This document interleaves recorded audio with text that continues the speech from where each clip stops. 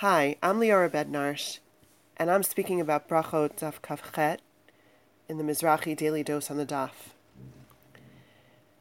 Our Daf continues the story of the transition in leadership from Rabbi Gamliel to Rabbi Elazar ben Azariah. One of the major changes that Rabbi Elazar ben Azariah made as soon as he was appointed was that he got rid of the guards at the door of the Beit Midrash, and he let anybody come and learn.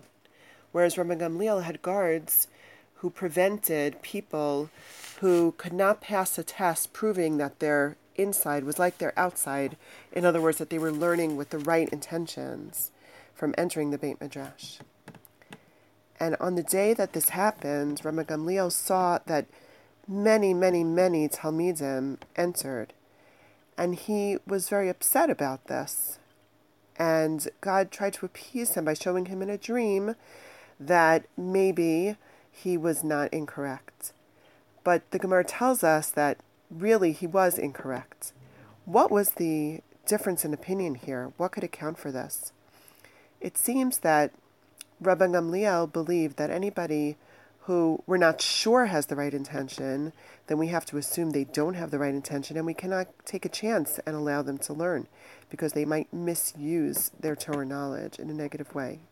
Whereas Rabbi Elazar ben Azariah said, until proven otherwise, until proven that this person is not appropriate to be taught and that will misuse the words of Torah, then we have to assume that the words of Torah will transform them and will be positive influence on them, and to believe in the purifying effects of the Torah's words.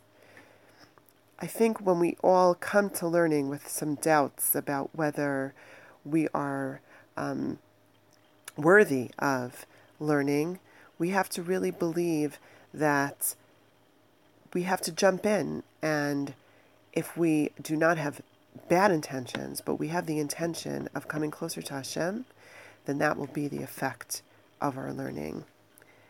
Thank you so much, and have a Shabbat Shalom.